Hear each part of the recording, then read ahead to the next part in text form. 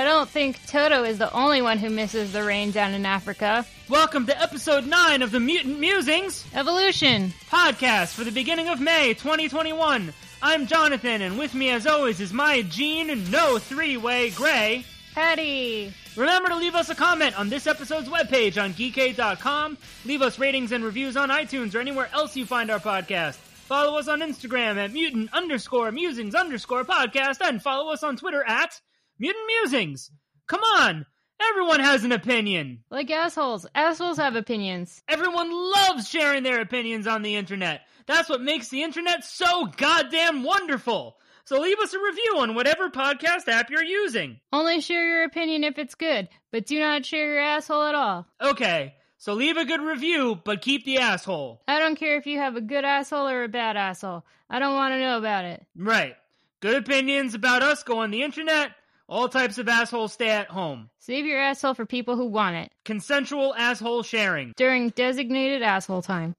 And speaking of asshole, not only is that a bad word, but it's a naughty body part. Double the uses for double the action. And there are a lot of those things around here. Asshole action? No, assholes stay at home, remember?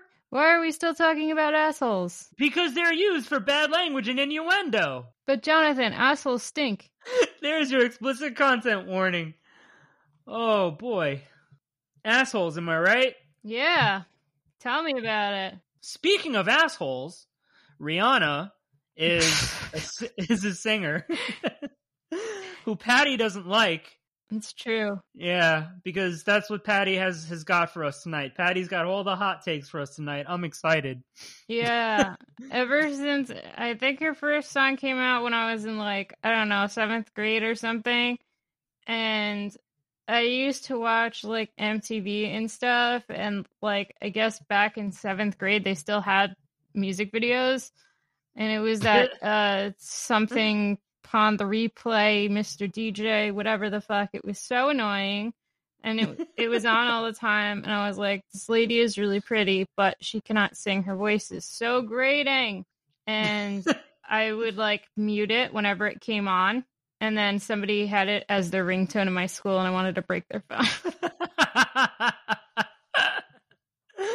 Oh, I'm so sorry to hear that. Even though that is a little funny. But to be fair, you think that Gwen Stefani has an annoying voice, and I love her. She does have an annoying voice. She sings like her nasal passages don't exist. She sings the same way Billie Joe from Green Day sings, with collapsed nasal passages. No, listen. She is talented though. She is. Just because I think her voice is nasally doesn't mean that she can't sing. Because I do think that I don't know how the fuck to explain this. I do think she's a decent singer, even if that particular tone is not for me. That makes literally no sense. So whatever. But yeah, I don't know. I mean, I don't go out of my way to listen to fucking pop music or whatever. But I think Rihanna's okay. I love that song. We found love. I don't know how did we get into that? How did that pop into my head before we started recording? I don't remember. That was 5 minutes ago. I don't know either. But I love that song. That's such a good song. Oh my God. Oh. So we just listened to a little bit of it and I was trying to sing along to it. How was my singing? Was my singing better than hers? Yeah, but I think that's a pretty low bar. Wow. All right. I'm taking that as a win. I'm not taking that as an insult. That's a win for Jonathan. Jonathan is a better singer than Rihanna. 1 for Jonathan, 0 Rihanna. Okay. Is that all we got? Is that all we got? How are you doing, Patty? Is this going to be hot take Patty time? Oh, Jonathan, when is it not? I only have hot takes all the time. Patty cakes and hot takes. That's the brand. That's the brand. See? Yeah. I gotta brand that. All right. Yeah. So we got a few episodes to talk about. Season 2, episode 8, African Storm from December 1st, 2001. We're almost done with 2001. I'm good at rhyming today. Yeah, I did not like this episode. Thankfully, we're talking about 3 episodes. The other 2 episodes that we're going to talk about, I'm sure I'm going to find so many good things to say about them. I have little good to say about this episode. Okay, so I wasn't the only one who found this like low-key racist. No, you were not. Okay, cool. Also, I feel like just the whole time they never said where they were. They just said Africa, and I was like, that is such a big area, though. Where in Africa? Yeah. That's like saying, yeah, this story starts off in the United States. Okay, in the Grand Canyon or New York City? Like, what? There's like tons of stuff in between. There's tons of different cultures and, but like, you can't just say Africa. And not just that, like also the episode opens with, Africans, but it's the stereotypical Africans who like live in a hut and are wearing like bones and skulls on their faces and like dancing around a fire, Like sure, but there are also people who live in houses and buildings and have internet in Africa, and this is not a recent development either. Like within the past year, y'all, this was happening in 2001. People lived like that in Africa in 2001. Yeah, low key racist. And okay, so like I'm not saying either because like I don't know the writers or the producers or developers of this, but I mean there's kind of there's overt racism, and then there's more covert racism, and I feel like that's more what's going on here. Like these problematic tropes that were somehow more acceptable, a couple of decades ago. That if this were to air now, there would rightfully be an uproar and a backlash against some of this. But anyway, this fucking stereotypical trope, this African tribe that's dancing around the fire, one of them says something about the power of the Wind Rider belongs to us. So he's talking about Storm. But before we can even get to Storm, we're at school, and you've got Scott and Taryn, who are still an item. They're sitting, and Jean sees them and, tries to turn and walk away, and Taryn calls for Jean to sit with them. Bitch. And Jean was not into it. Yeah, Jean was just not into it. She wanted to go find Duncan because Jean is not into threesomes.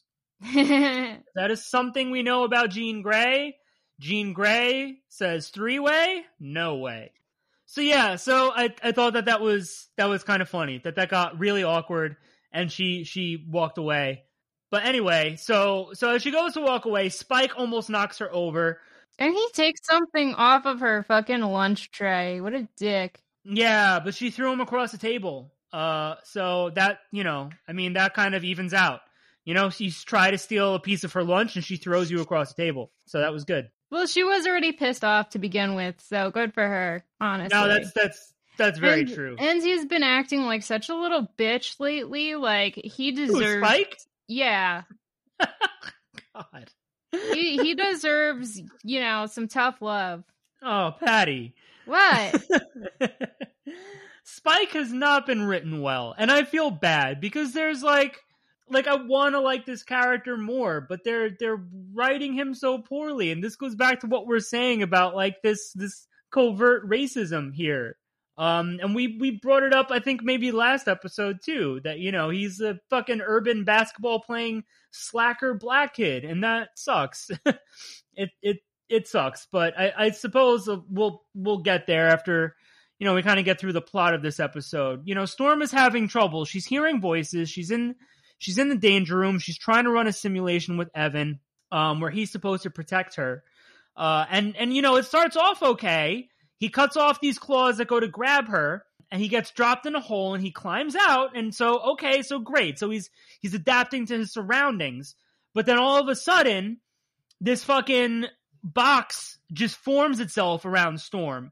And I'm sitting there watching this thinking, why would they, like, the name of the simulation is what? Storm Catcher, I think? Storm Chaser. Why would they build, when she's claustrophobic, a closed box into the simulation? And so she yells at Evan, and, but she like wonders, like, why this was built in, because it wasn't supposed to be. Yeah, so I even before they got into the details of what this program entailed, I was like, why is there a program specifically in the situation that Storm gets kidnapped?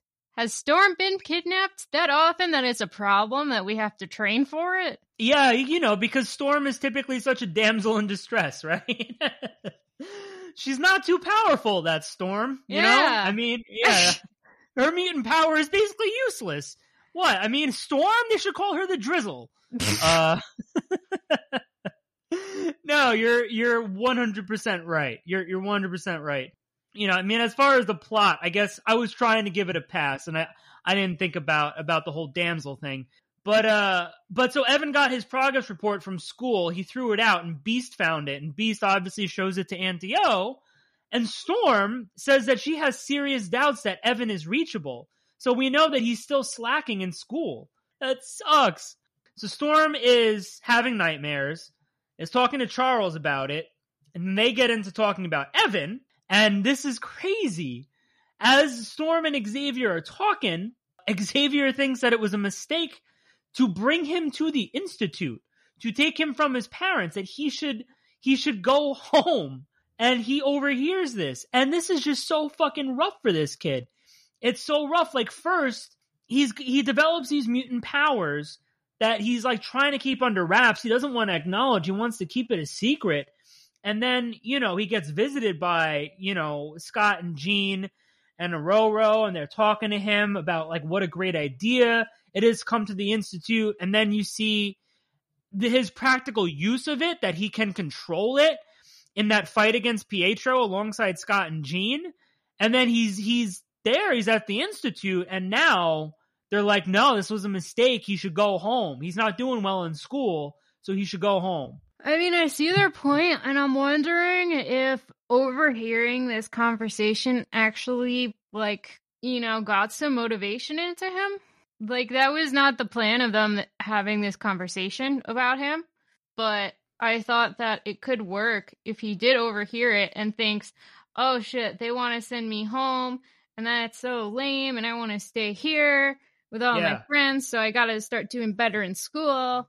I thought that could be a neat consequence. Yeah, I definitely, I agree with that. I mean, ultimately, he ends up, quote unquote, proving himself to the eyes of how the writers wrote Storm and Xavier by the end of this episode and wrapped it up. But he did the rebellious teenager thing, and he was mad and resentful. And he kind of, stormed off in a huff and packed his things and was being, shitty to his friends. And it was just really upsetting. It was really upsetting to see. It was. He's like emptying his locker, and like Kurt's trying to be supportive, and he like yells at him to get away from him. Yeah, we're not friends. You don't care about me. Yeah. There was this kid in my high school who, it was a few months before we were going to graduate or something. He posted a status on Facebook that he was moving a few states away. He was going to be at least a few hours away. And he wasn't. He was going to graduate with the rest of us. And I think he was actually a valedictorian. But he just wanted to see who his real friends were and who was going to reach out to him. Damn, teenagers. Right? Oh, God, teenagers. So fucking dramatic. I'm surprised I didn't do something like that. Seriously, I was, I don't want to, So you get this flashback of Storm making it rain for this tribe in Africa, so, okay, fine. But suddenly she sees that there are snakes at her feet, some sort of hallucination. She flies away, and then she sees Evan skating away. And then suddenly, there's this African dude at the Institute. Storm says something to him. The guy says back, the Hungan has come. And they chase her, and then they shoot her in the neck with a trank. And as Evan is leaving, he sees this, and he goes back into the Institute and wakes Xavier. And again, she awakens in a box and tries to zap her way out. And so this Hungan guy, who we saw at the beginning, comes and says that her spirit is broken and he's going to take it from her. So he's going to take her power. So The X-Men locate Storm. Logan takes his bike to the docks, says he smells her. Xavier says we're on our way, and Logan goes, "Pardon me for not waiting." That was a great Logan moment. Unfortunately, the motivation from the Hungan is explained in about 2 seconds. That the village that they lived in, Storm turned the village against the Hungan 10 years ago. That's the motivation. He wants revenge, he wants her power, and he wants the power to rule over Africa. And so that was it. That was the explanation. All of Africa, the whole continent. Yeah. Yeah. And so, all right, so fine. So the X-Men get down to the docks, and so you get Africans throwing spears and shooting tranks at the X-Men, and Storm is not in control of herself anymore. The Hungan's in control. But Evan has a moment where he remembers his training through all of the fog. He breaks the crystal from the Hungan staff, so Storm's spirit goes back into her.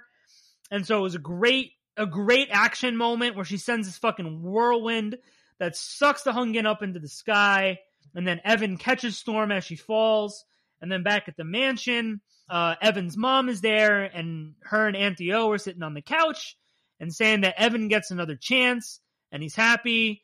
And so he breaks out the skateboard, and he's got his helmet on, and he skates around all the X-Men, and they're all happy, and give him rubs on the head and pats on the back, and they walk off, and that's the end of the episode. And boy, this episode was bad. I had problems paying attention to it, honestly. I mean, it was bad for a number of reasons that we kind of already touched on. They didn't have to bring over the stereotype of we're dancing around a fire, we're wearing bones on our body, we're shooting tranks, we're literally throwing spears. That was bad. It was really bad. Yeah, they have guns there. The damsel in distress, instead of her having her own agency and being a powerful character in her own right and overcoming this problem that she has and becoming a stronger character, a stronger person. Oh no, it's a box.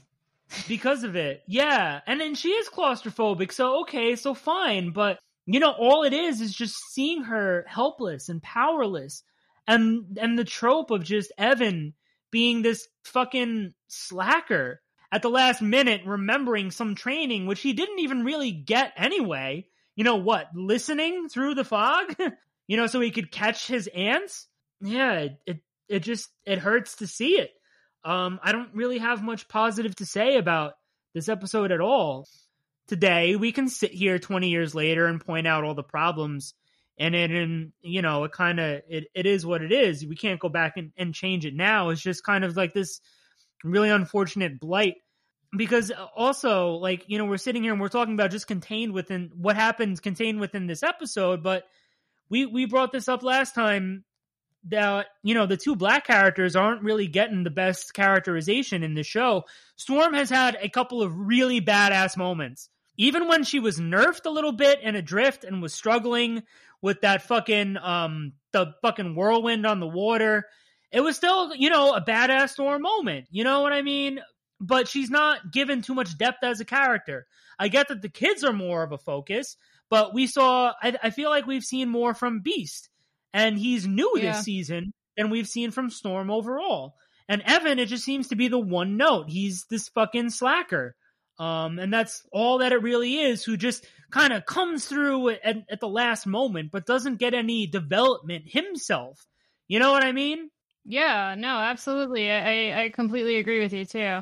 So that's kind of enough of my rambling. What do you have to say about this episode? I mean, I feel like I've already said mostly what I think about it. I didn't really care about the plot. I wasn't following it with 100% of my attention. I can say that honestly.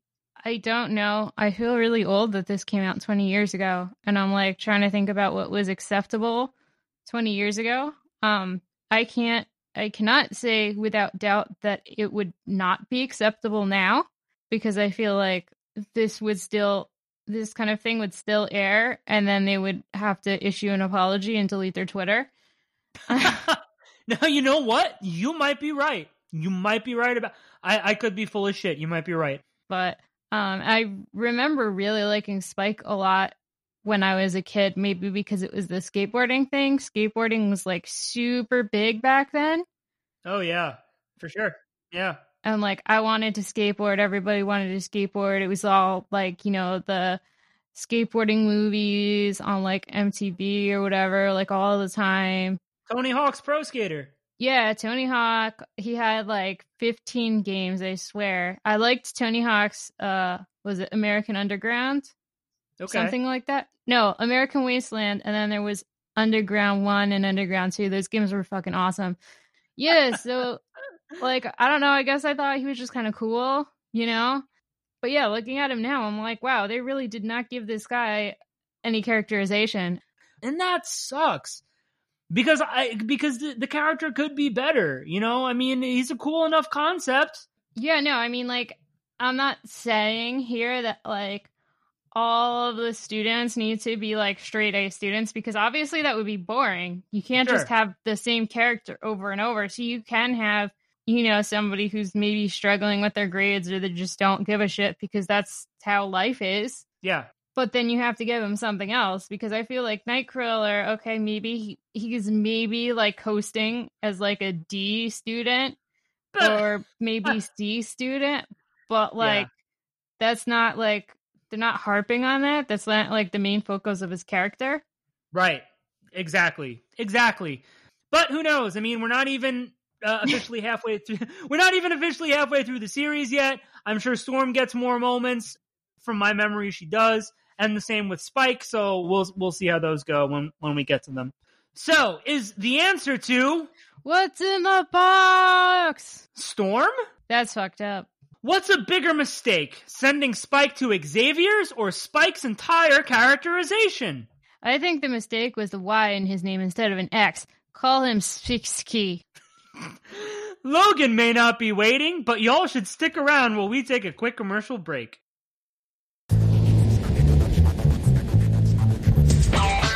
Boy, howdy, do I hate my commute.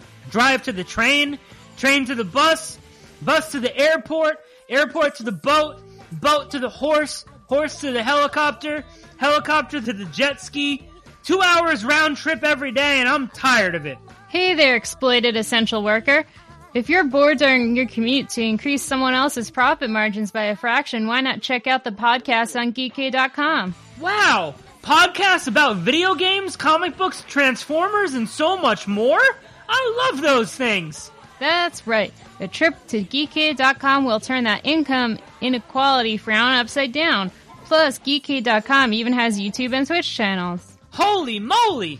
I can check out Geekade.com's YouTube and Twitch channels while I'm at work. My boss is a greedy, micromanaging shit stain. Don't be a casualty of capitalism. Use Geekade for some escapism. Boss makes $1, I make a dime. That's why I geek out on company time. Check out Geekade.com today, comrades.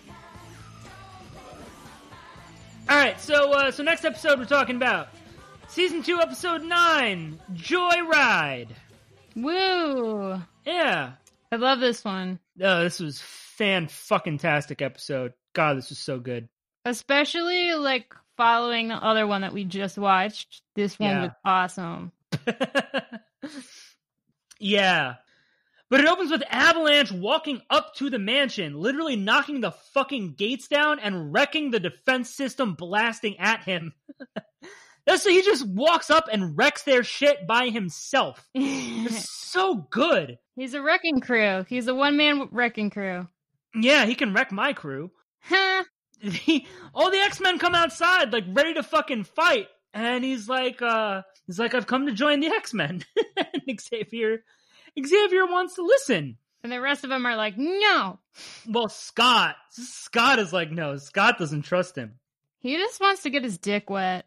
Patty, what the fuck? I mean, come on, there's no reason that he's doing it other than Kitty. He's doing it all for the Nookie. Yeah, the Nookie. Yeah. So you can take that cookie, Scott, and stick it up your yeah.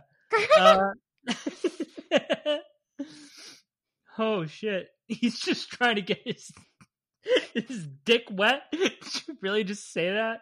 I wish I could make that the title of this episode, but I can't.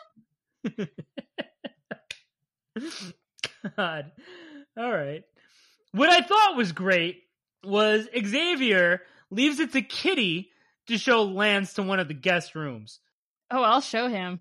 Yeah, as if the teenager isn't going to show him to her room. Here, the guest room is right here. Oh, I'm sorry. Let me just put a napkin here. It's actually my face. Fuck. Oh, the guest room. That's what I call my mouth. Oh, shit. Yeah, but Scott says Lance wouldn't do this unless he wanted something, and Xavier goes, yes, and what he wants is to be near Kitty. So maybe that's a good start. It's crazy. It's crazy. I mean, Xavier's not... I mean, forget the fact that he's psychic. He's not stupid. Like, he knows. Like, yeah, obviously that's why he's here. And maybe this will be good for him.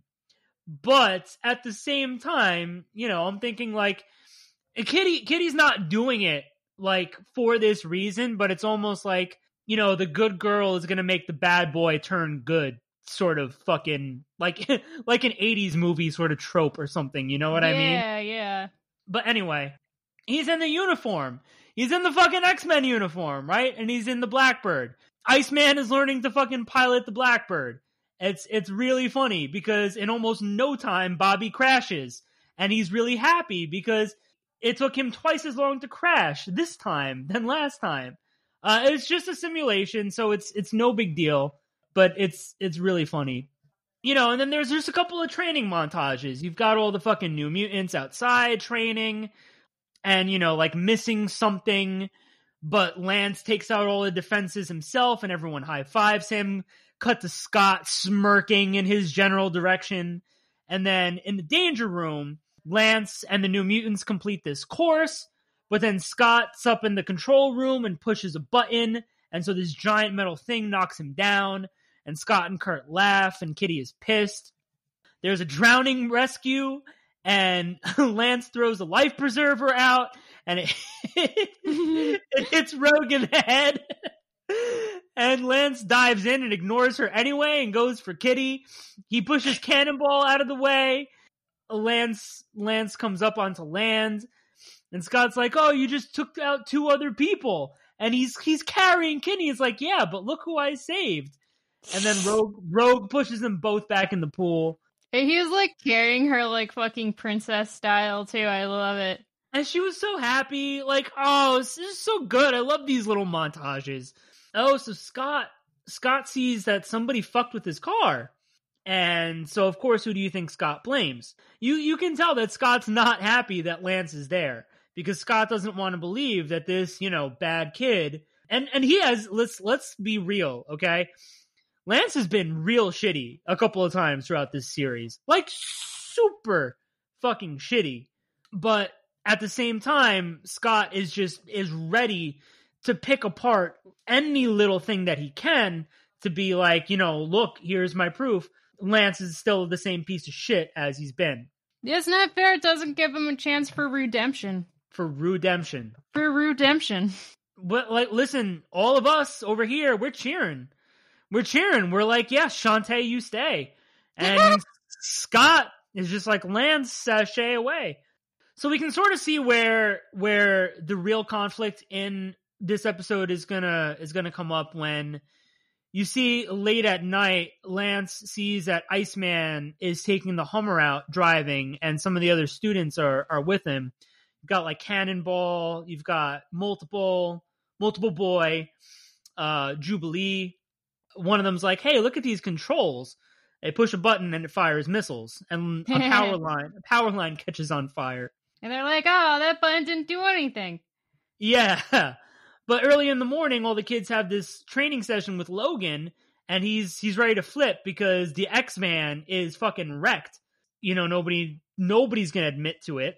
But somebody says, what happened? Yeah, Logan's like, what happened? And Scott's like, I bet I know. And he stares at Lance, and Lance is literally fucking innocent. So the next time the kids sneak out, they leave multiple behind.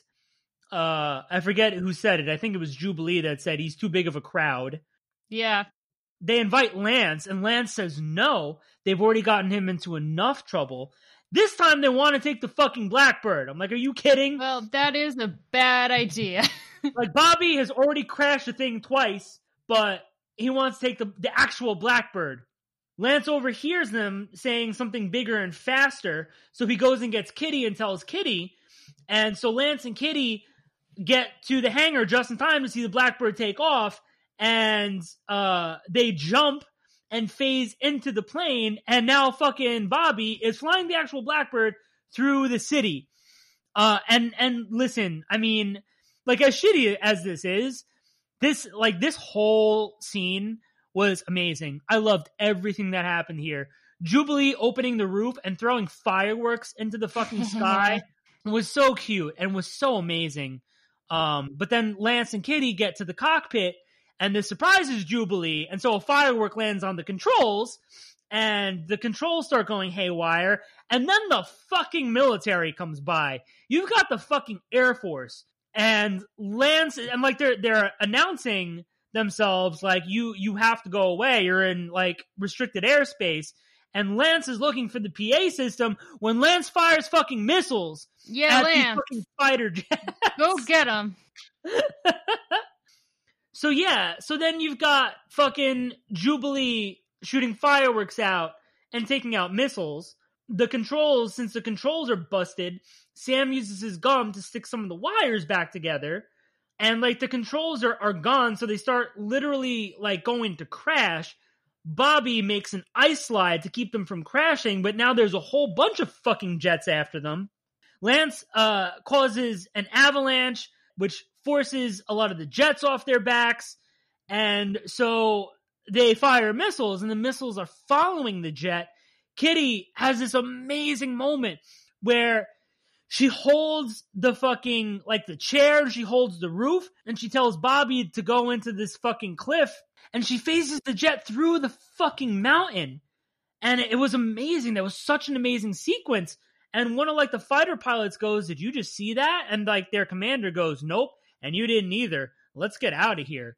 I loved all that. Like it was such nonsense, but it was so much fun, and it was so cool to see, you know, these kids like literally trying to have fun in the stupidest way possible. Like you think of a bunch of fucking teenagers with access to a fucking SR-71 Blackbird taking it out for a joyride. And then the bad boy comes in to help save the fucking day with his girlfriend. It was just so cool. It was so cool to see all of that. But then Xavier's jaw dropping when he sees the Blackbird is fucking wrecked. And Scott immediately accuses Lance. And Lance is willing to take the fucking blame for it too. Like a good boy. Yeah, wow. But of course Bobby, Sam, and Jubilee come in and they confess to it. And Scott goes, "I guess we all owe you an apology, especially me. Save it, Summers. I'm out of here." And Kitty's like all pouty and wants him to stay. But he says that living with the Brotherhood was cake compared to living with them. And I thought that this was really cute. When we were watching, Patty was like, "Aw, go give him a kiss."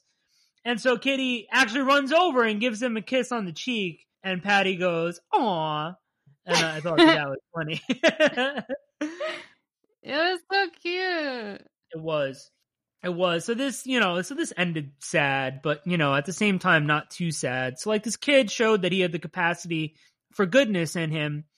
And, this kind of, I don't know, it made me think about being a teenager and being one of the fucking, like, bad kids or whatever, but having the capacity for good inside of you, and, like, other kids, like the more popular kids or the jocks or whatever, not wanting to give you a chance. Like having like these shitty sort of labels and like a reputation or whatever. And I'm not saying that like none of that is without its merit, because when I was a fucking teenager, I was a lot more like Lance. In a lot of ways, I was worse than Lance. So in some ways, I sort of see not wanting to give the person the benefit of the doubt. But at the same time, because you don't want to give this person a chance, they're just literally going to want to keep going and being shitty. Like, if you already have this notion that, like, I can do no good, well, then fuck you, bro. I am going to be bad. That was, like, the point of that Remember that like fake documentary American Vandal? Oh God. The one where they were spray painting dicks on cars? With the dicks? Yeah. Yeah, with the dicks, yeah. Yeah, I always think about that line that kid said about like he doesn't like taking a dump at his grandma's house because she's got the squishy seat cover and it feels like pooping into another butt. Patty, what the fuck? Because my grandma has that seat cushion too and I hate it. So that wow, well that line had a personal connection with you. I'm glad that hit you personally. That's what they call cinema verite. Patty, that's not what cinema verite means. But I guess that's what it means for you. Yeah, it's when you lose yourself in the movie and you actually think that you're pooping into another butt. That's what cinema verite means. I've been there. I can relate. Oh, whose butt are you pooping into? What do you mean you've been there? Like Lance had done some shitty stuff. He was manipulative and grabby with Kitty when we first met them. You know, he outed mutants. He outed the X-Men. That was super shitty. But I want to say but, you know, like, but. He's hot. But he's hot. But there's still goodness in him. He was still willing to come to Xavier's and try to play by their rules. And at least Xavier, like, whose home this is, was willing to give this kid a shot. You know, and Scott was just about making life harder for him. Ultimately, it wasn't because of Scott that he left. You know, it was because of fucking the New Mutants being fucking completely reckless and putting their lives and others' lives in jeopardy that caused him to leave. But still, it really made me think about labels and how we kind of like judge people. What did you think of this? I loved this episode. Oh my God. Everything about it was 10 out of 10 chef's kiss. Mwah! I loved Jubilee being part of the fucking shit up squad. I felt bad about multiple mans. The flirting between Lance and Kitty, that's what really sold this episode. Yeah. The drowning scenario when he's just carrying Kitty princess style, love that. I knew that this was gonna be, you know, like a one-off situation and that he was gonna go back to the Brotherhood after this. Yeah. Just 10 out of 10 good episode. I saw what was going to happen with Lance getting the blame for things as soon as the kids said that they were going to take the van out. And then obviously when they were taking the Blackbird out, I was like, okay, he's going to get the blame for that. But I mean, it's a kids show, so I'm not going to fault it for, you know, obvious plot points. I liked it. Yeah, a trope of a kid known for being bad getting the blame when the good kids do something bad. Yeah, it's a trope. It's a trope, but it worked. It was really effective in this episode. Yeah. And yeah, you know, I think, you know, for a kid who wanted to come and try living the straight and narrow. Yeah, living straight and narrow for a bit.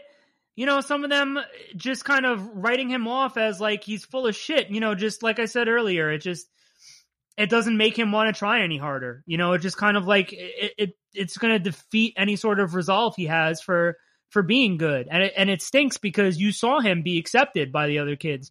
You saw him like getting pats on the back. You saw him running through the fucking danger room and like doing fine with these fucking tests. And then you see one of the good kids who thinks it's shitty and thinks he's shitty, be shitty to him. And it stinks because, you know, he kind of needs this positive nurture that he's not getting. And then he just goes right back to it. So it's sad, but it was a nice little break. It was nice to see how well he acclimated to it just for this one episode. And who knows, maybe we'll see some more of this again. Last episode we're talking about, episode 10, Mindbender. And we are now officially in 2002. Yeah. I really liked this episode. It was absolutely nuts for a couple of different reasons.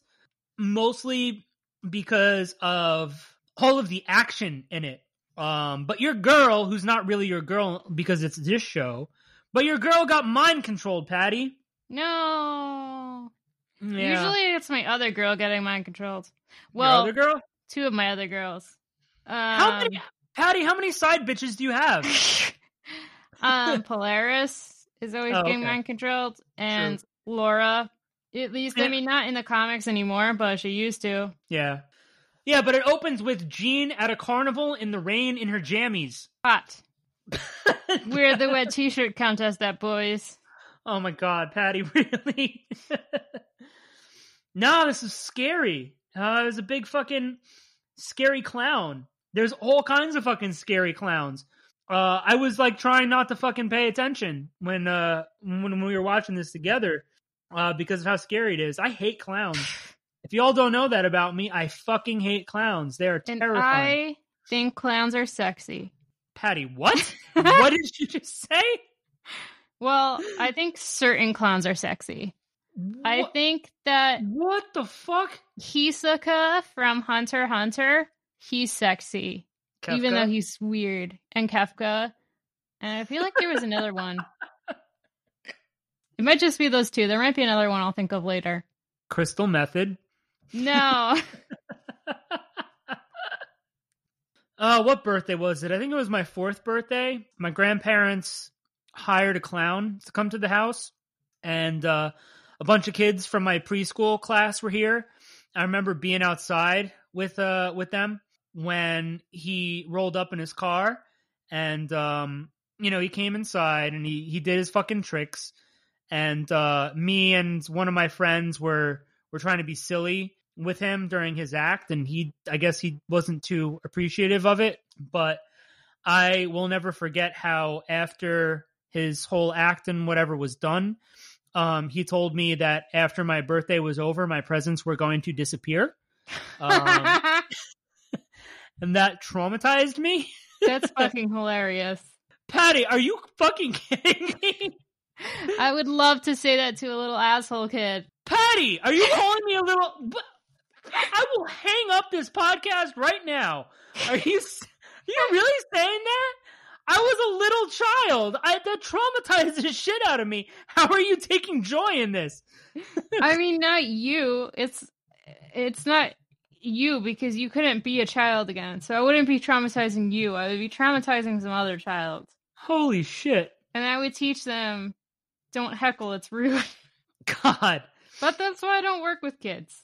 Yeah. He had a dove too that got loose in the house. It was okay though. It didn't go very far. It was pretty docile. It's not like it's a dove. I don't know if they attack people. Just had this one vivid memory of it just sitting on top of some fucking cabinets in the house and looking around at us. So that was kind of funny.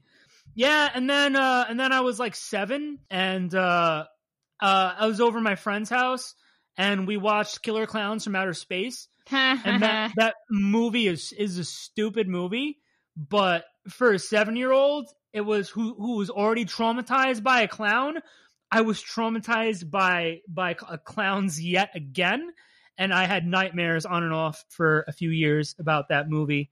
So I hate clowns. Some background on me. So Jean's disappeared. Jean had this nightmare. We know it's a nightmare. But then she's disappeared. Xavier doesn't know. Hank's looking for clues. Scott is just openly using his phone while driving. This was amazing, using his cell phone while driving. This was back before the fucking laws. I thought that was wonderful. Duncan hasn't seen Jean. Nobody knows. We got a little bit of a side story, which is cute. The New Mutants are going to have a Danger Room session. And multiple runs after, who was it? It was Iceman, it was Berserker, Cannonball, and Magma. And Multiple is like, nobody told me we were having a session. And Berserker's like, wow, what an oversight. Imagine that. And they just closed the door on him. Poor Jamie got left out. Felt so bad for him. Because he's younger than the rest of them. Like, they're all a little bit younger than the X-Men, but he's like pre-teenager. So he's real little. But anyway... So Logan does some tracking. He finds that Jean bought a train ticket to Boston. Cerebro picks up that she's using her powers, and it's to steal a ring from a museum. Fucking broad daylight. Jean just steals this fucking ring from a museum. Also, why are all of the girls missing? Who let the girls out? What girls are missing? Storm was just missing. We just had to go get Storm. Now we have to go get Jean. How many other girls? It's like rounding up a herd of girls. It's like trying to herd girls. Listen, Jean's taking care of herself. She's not in the trouble like Storm was in trouble. Fucking Jean just flipped cop cars. You see that? Just fucking no effort. No effort. That is my kink. Patty, fucking, there was a cop car in a fountain, I think, and a cop car in a tree. Yes, that's amazing. Yeah. So she's your girl now. This is my Jean. Okay, so here's what I think I figured out, everybody. Yeah. Here's what I think was really going on. All right. I think that what really got you into Jean in the comics was when Dark Phoenix ate a star and destroyed the planet full of broccoli people. I think that was your draw to Jean. Maybe. In the comics. And that's why you like Jean. It's because that happened. And so far, you have not liked Jean in X-Men Evolution, but now suddenly Jean's mind controlled, flipping cop cars, and now Patty's all about fucking Jean. I am. You know me. I like the crazy bitches. Oh Jesus! All right, I like my bitches with an extra side of straitjacket. Yeah, I mean, think about it. My favorites are Jean, X-23, Magic, and Polaris. I mean, like, come on. Okay. The New Mutants are working together in the Danger Room. They beat the simulation. It was really cool to see. It was all like really cool teamwork. Magma tries to leave, but then the door, like an extra set of doors closes and a harder program starts. And we see Jamie is in the control room doing this little evil laugh. Getting his revenge. Yeah, and so all the kids come out all fucking beat up, and Jamie's there just kind of like laughing, and Berserker says like, let's get him, and he just turns around and yells and runs away, and Magma's like, tomorrow, we'll get him tomorrow, and they all turn around and walk away. So I thought that was very funny. Silly little side thing, has nothing to really do with the plot, but it's cute how these students are like getting up to hijinks or whatever, and at the same time training and like learning. This wasn't like the fucking Air Force going after them like last episode. It was more lighthearted, but it was still fun. I like this. So Jean comes back to the mansion. This is pretty fucking ballsy. She knocks Scott unconscious, put him back to bed, and tucked him in. So that was nice. She cares. She takes control of Kurt. Yeah, she got Nightcrawler first. And Beast finds that they went to New York City. And Scott and Logan go. Jean and Kurt go into this bank. They go into this lockbox and take another ring. So there's another ring. Now they got 2 rings. If you like it, you should put a ring on it. And so Logan and Scott break into the bank. Jean throws them out the fucking window. And the Blackbird leaves all of a sudden. So Hank figures out they're after ancient artifacts. Clearly, we've got 2 museums, 2 rings gone. Xavier detects that Jean is back on the school grounds. We see the Blackbird land on the front fucking lawn, not even trying to hide it. She takes control of Spike and Kitty. She takes control of Spike and has Spike bust the fucking the controls for the door.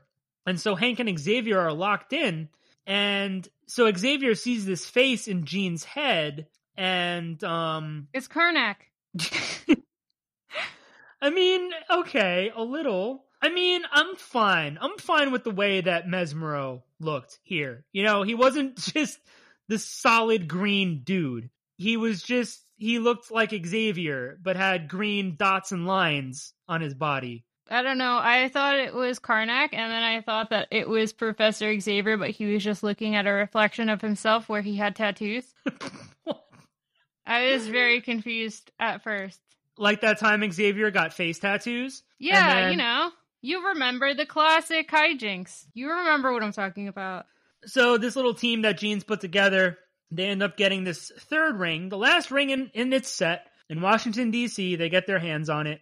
So Rogue recognizes Mesmero. There was a circus that was just in town. And so they find the circus. They find the mind-controlled kids there. So you've got, the mind-controlled team, plus what's left over of the X-Men. So it's going to be this 4-on-4 fight. And it's really interesting because I loved all of this action. And what I have to say, what I noticed here too, like the four of them who were mind-controlled, I think maybe with the exception of Kitty, yeah, definitely with the exception of Kitty, like they pushed their powers to limits that we haven't seen yet in this cartoon. Because the four of them are kids. It's not like they took Logan, Beast, or Storm. We've seen Jean lift Scott and Alex, right? She had a little trouble and a drift, lifting them out of the water and into the Blackbird, but she did it.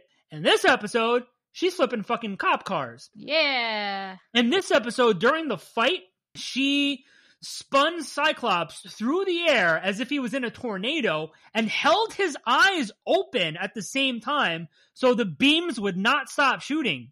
Did you realize that? No. That was fucking an amazing feat. She did these things with no fucking problem. So it's under mind control that her powers are really being pushed and she's cutting loose. You have Kurt, who we haven't seen, from what I remember, we haven't seen him teleport more than one person at a time. He teleported 3 other people with him. Like, that's crazy. That's crazy that he did that. During the fight with Beast, like, he's just nonstop. Like, we haven't seen him teleport like this, just bamf over and over and over and over again to try to throw off his fucking opponent. We haven't seen this before. Spike, we haven't seen the fucking spikes come out of him like this. They primarily come out of his arms that he shot. This, like, they were fucking growing out of his back. They were fucking arching. They were huge. It was incredible. So I think really here, it was interesting how Mesmero had control over these kids and forced them to push their powers beyond what they have been able to do before. Go beyond. Plus ultra. So I think that was like just a super interesting thing to see. And we learned that it's not just Mesmero like pulling the strings. It was his power was sort of augmented here by somebody else. But anyway, I thought that this fight scene was really cool. Jean lifts Xavier up into the air and Rogue runs over to try to skim some of her power off to stop her.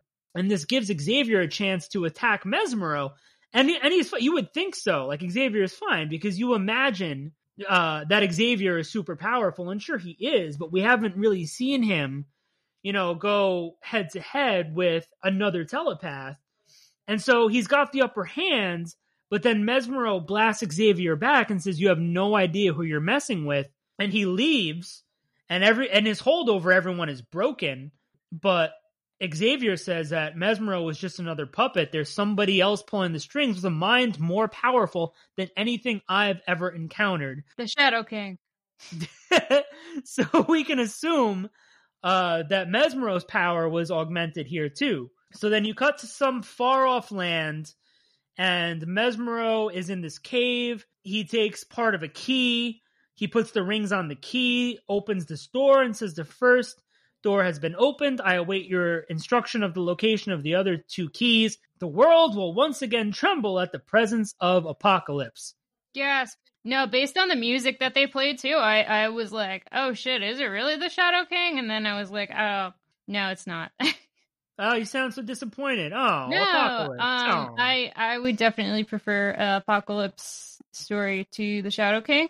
What was I going to say about this episode? I'm going to have to go back and rewatch this fight scene, I guess. Maybe I wasn't paying too much attention to it, that I didn't even notice that it was like anything spectacular.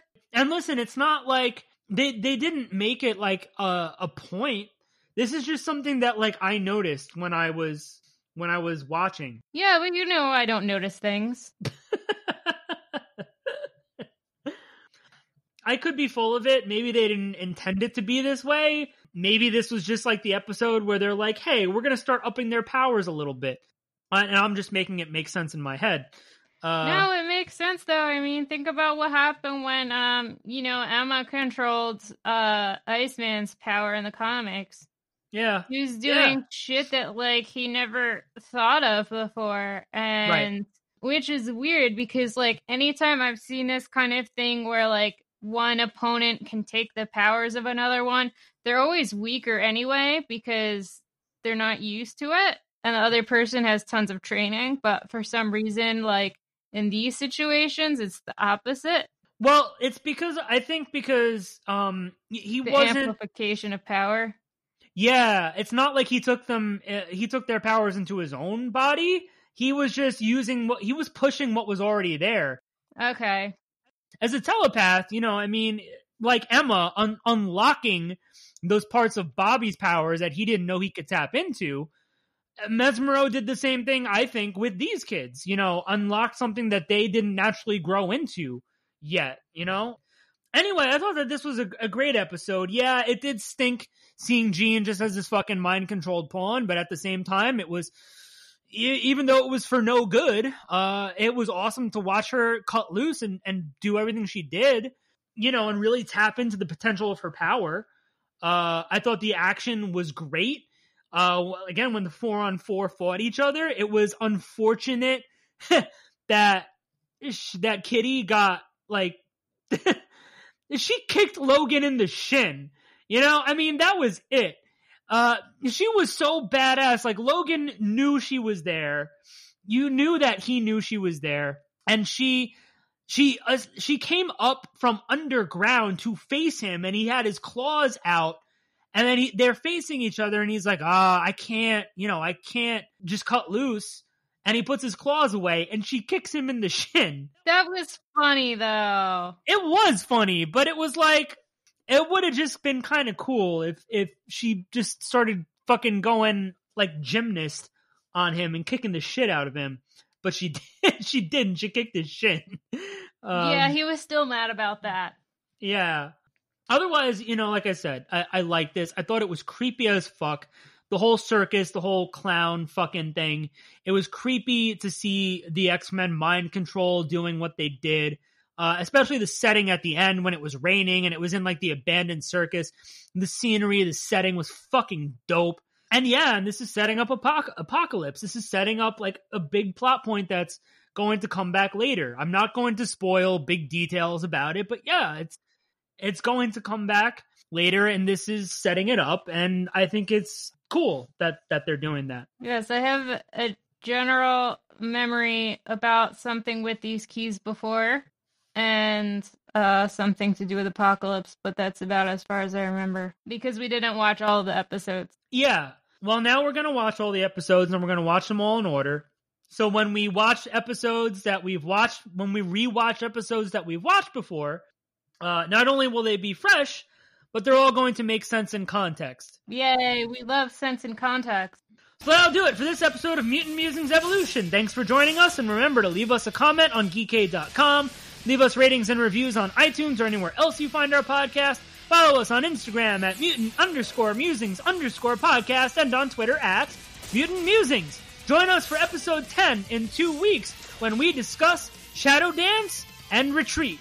And until then, Jean flipping cop cars was right. Yeah.